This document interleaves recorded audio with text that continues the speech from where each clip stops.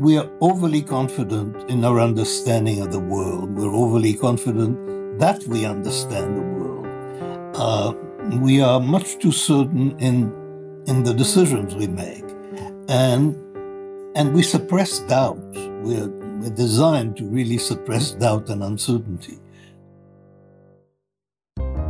The Rational View is a weekly series hosted by me, Dr. Alan Scott, providing a rational, evidence-based perspective on important societal issues.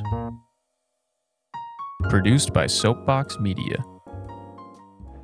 Hello and welcome to another episode of The Rational View. I'm your host, Dr. Al Scott.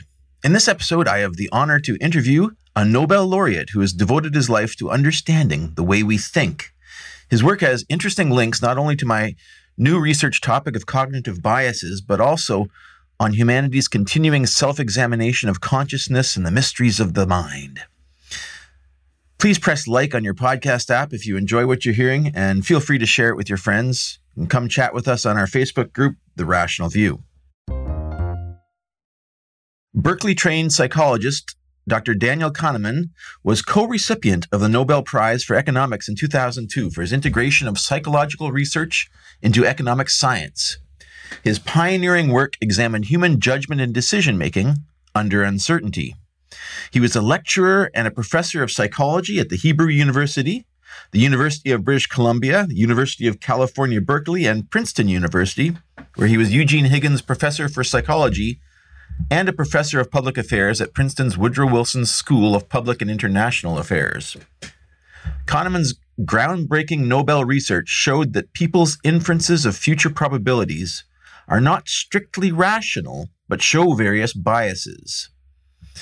In 2011, he received the Talcott Parsons Prize from the Academy of Arts and Sciences, and also that year he published the best-selling book, Thinking Fast and Slow, which highlights two different ways in which people make decisions. His books include Noise, A Flaw in Human Judgment, and in 2013, he was awarded the U.S. Presidential Medal of Freedom. Dr. Kahneman, welcome to The Rational View. Glad to be here. Now, your work gained fame in showing that people were not rational actors. One of my motivations in starting this Rational View podcast is to mitigate the impacts of this problem that you've highlighted on society. Your research in this area, I think, is summarized in your book, Thinking Fast and Slow. What was the prevailing thinking before your work came on the mainstream as to how people made decisions? Well, I mean, there were several lines of thinking. In psychology, the idea that people are fully rational never took hold. And the source of mistakes, of the mistake that people made, viewed as motivational or emotional. In economics, there was a model of rational economic agents, which was, in a sense, very extreme because the model is really a logic of decision-making, and being rational, according to that theory, means obeying the logic of probability and choice. And what is really important is rationality is a non-starter in rationality in that very narrow sense that it is defined in economics. And it's a non-starter because it demands all your beliefs to be and your preferences to be internally consistent. So it's not logical consistency that if I tell you A and B, that A implies B and A is the case, then B is the case. It's without any premises. When you examine beliefs one at a time, you will find that the whole network of beliefs and preferences is consistent. This is absurd as a psychological hypothesis. So the idea that people are not rational in the very strict sense of economic, and decision theoretic rationality, that is not even news. That is totally obvious. And it really doesn't mean that people are not reasonable. People can be quite reasonable and not be rational by that extremely narrow definition. And I think our work has been very frequently misunderstood in that sense. That is, what we are really showing is the axioms of probability theory do not, I mean, people's intuitions do not obey the axioms of probability theory. They do not obey the axioms of utility theory. That is, there are systematic violations of these axioms. But when you say that people are not rational, it's frequently understood as if they're irrational. And that is something we never said. Okay. That's good. So in your book, you outline two different modes of thinking, a fast and a slow mode of thinking. Could you maybe present the basic thesis of your work and tell us how you came to the conclusion that this is how we think? Well, the distinction between two modes of thinking is not mine. I borrowed it and I elaborated on it. It's a familiar one in psychology. And the basic idea is that some thoughts just happen to you, and other thoughts you've got to produce. So if I say 2 plus 2, something happens to you. You get the number 4. You didn't work to produce it. It just occurred. In fact, you couldn't prevent it. It occurred automatically. When I say 17 times 24, something completely different happens. I mean, what you remember is a program that might enable you to perform this multiplication, but there is nothing automatic. And if you execute the program, several things will happen. You have to execute it serially, and it's work, and your pupil will dilate, your heart rate will accelerate. A lot of things will happen to you if you exert effort. So one type of thinking, or one way ideas come to mind, is automatic and effortless, and the other is effortful and typically controlled. Okay, that's a very clear distinction, and I think we would all agree that that is something that we can experience, and we understand how this goes on. And this, I think, also plays into cognitive bias, because our fast thinking is not following, as you say, the logical rules of inference. It's following our feelings and our predispositions. So this is how I think biases can enter our decision-making process. Which innate biases do you think are most damaging for society? Well, the biases we're talking about are cognitive biases, and they arise from the way that your intuition works. And intuition works basically by a series of shortcuts. And most of the time, those shortcuts work perfectly well. So intuition is mostly very good. But those shortcuts also produce systematic, predictable mistakes. And that's how the biases arise. So we have to keep the biases in perspective. They're side effects of a process that normally works very well. So it's not that the whole machine is defective. The machinery is quite effective, but it is not built to obey the axioms of logic. You asked what is most damaging. That's a completely different question. I have sometimes said, it's also a very difficult question to answer, and the answer is arbitrary. But I have singled out overconfidence as a basic flaw.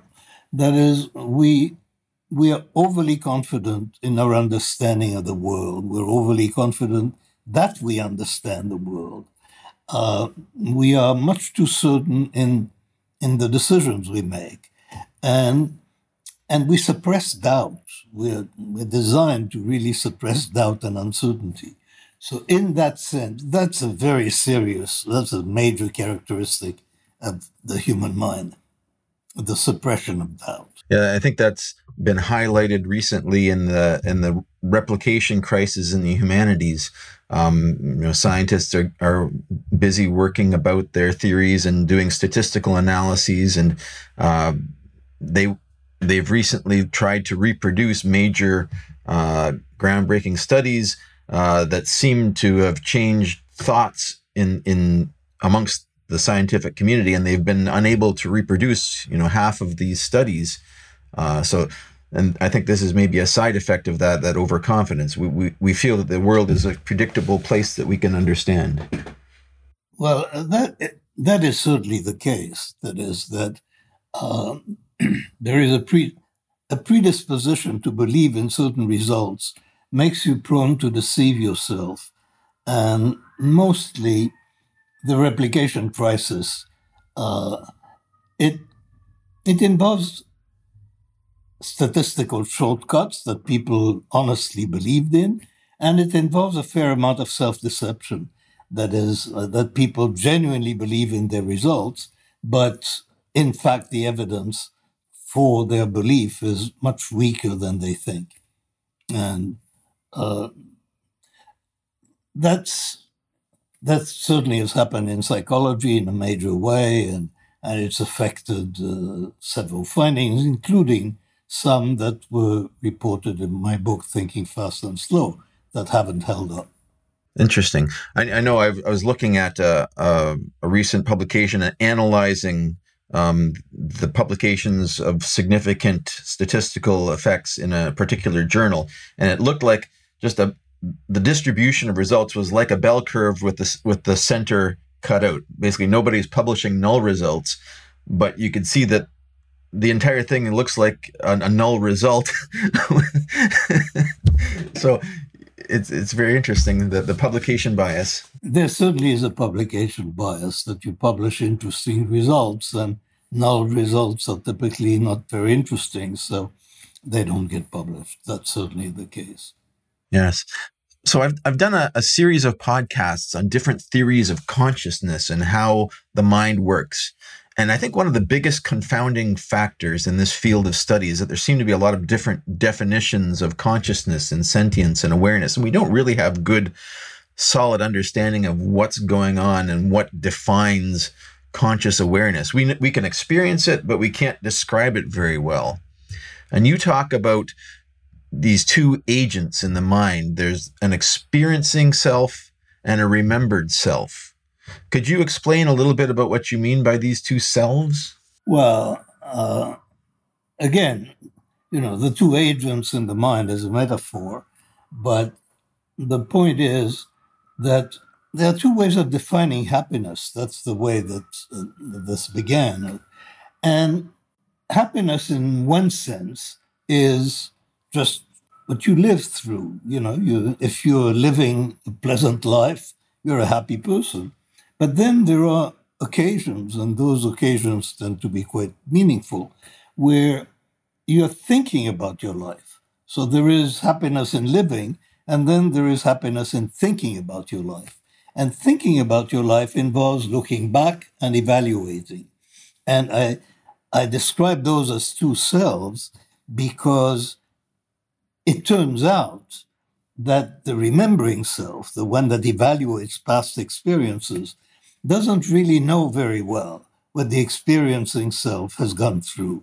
That is, our knowledge of our own past and our ability to evaluate past experiences is limited in highly systematic ways. And that's what gave rise to that distinction. Yes, I think you said in your book that each moment of the experiencing self lasts about 3 seconds, most of them vanishing without a trace. And what gets remembered by the remembering self are changes in the story, significant, intense moments in the story, and the ending. And that's an interesting observation, that this difference in how we experience or how we feel about an experience. There's two completely different perspectives. Well, yeah, you can follow experience in real time and see, happiness or misery in real time. And then you can look at what people remember and evaluate. And and those are indeed quite different. Basically, our memories and the way that we reconstruct the past, they're stories. They're best understood as stories. And stories are connected events, causally related. But one element that is fairly arbitrary in a story is time. That is, a story is really very compressed in time. And you can say things, or they lived happily ever after, or 10 years passed. But those 10 years that passed were 10 years of living, which in the story you completely discard. So the story perspective, that's the remembering and evaluating self. And the other perspective is what we do as we experience life. What makes the distinction important, I think, is that to some extent you can say that it's the remembering self that makes decisions. That is, that when we make decisions that engage, that commit us to future actions or to future consequences, when we make those decisions, we are in effect in a state not of living, but of thinking about life. And we're affected by the stories that we have of the past, because when we make decisions that are informed by the past, they're not informed directly by the past, they're informed by the stories that we hold in our mind about the past. And if those stories are biased, so are the decisions. Interesting. This actually brings up a parallel to me. I recently interviewed Dr. Andrew Budson, who's published a new theory of consciousness, and he suggests that everything we do in the present moment is done unconsciously by the existing neural networks of the brain and the body. And he points out that physiological data suggests that conscious thought and awareness is delayed by, several milliseconds from the actual reactions of the body. And, our conscious mind is actually just focusing on memories from many unconscious streams that come into our brain. And the conscious part of us is manipulating these threads of memory to influence and adapt future actions towards a goal-oriented being. This seems to fit with your theory of the two agents. Well, it certainly is the case that we're not conscious of most of what happens in our minds. That is, we're aware typically of the outcomes of the process. We're not aware of the process itself, except if it is extended over time under voluntary control, in which case we are aware of it. But most of our thinking, what goes on as you and I talk, the words that come out of my mouth, I don't experience that as planning each word separately. There's a process. I have a vague idea of where this is going, and then the words just come tumbling out of my mouth. Yeah, and that's also why, you can make errors, like you didn't intend to do that. Oops. Then you try to adjust your network so that you don't do that again, and you apply more focus the next time. And you can see this in an evolutionary context as well, how the mind may come about to help you to become more goal-oriented in your remembered self. So one thing you mentioned, this thing about the experiencing self, moments lasting about 3 seconds. This has interesting parallels with very teachings of meditative religions. For example, the Buddhists say that our awareness is a series of short stochastic experiences. How did you come to this observation or conclusion? Well, this is again fairly arbitrary, but there were experiments done that I was referring to, and they were old experiments on the duration of the psychological present. That is, clearly it's not an instant, but clearly the psychological present is an extended moment in time. And, the estimate of 3 seconds came from there. I wouldn't swear by it. I think your work has been very, very rigorous in a scientific sense for the humanities. I think you've brought a kind of a rigorous study definition to the humanities through your work. It seems that your background was very very much into controlling variables and trying to do statistically good work. Can you comment a little bit on where that came from and how you put that together? Psychologists, my kind of psychologists, we view ourselves as scientists. I mean, it's a fairly soft science, but it's a science. So we do experiments, we design theories, we do statistics. I mean, our theorizing is much sketchier than it is in physical sciences and less complete than it is, say, in economics. So we are more oriented to running experiments and developing fairly low-level local theories of phenomena. That's what we do, but we view ourselves as scientists.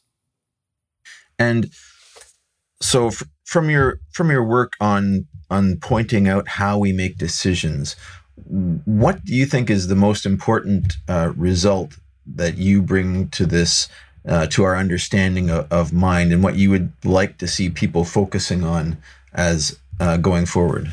As to the second question, what I would like to see people focus on, I don't believe in forecasting, future scientific developments, and I don't really have preferences about the future of science. It's going to be whatever it's going to be, and it belongs to the young and not to me. And in terms of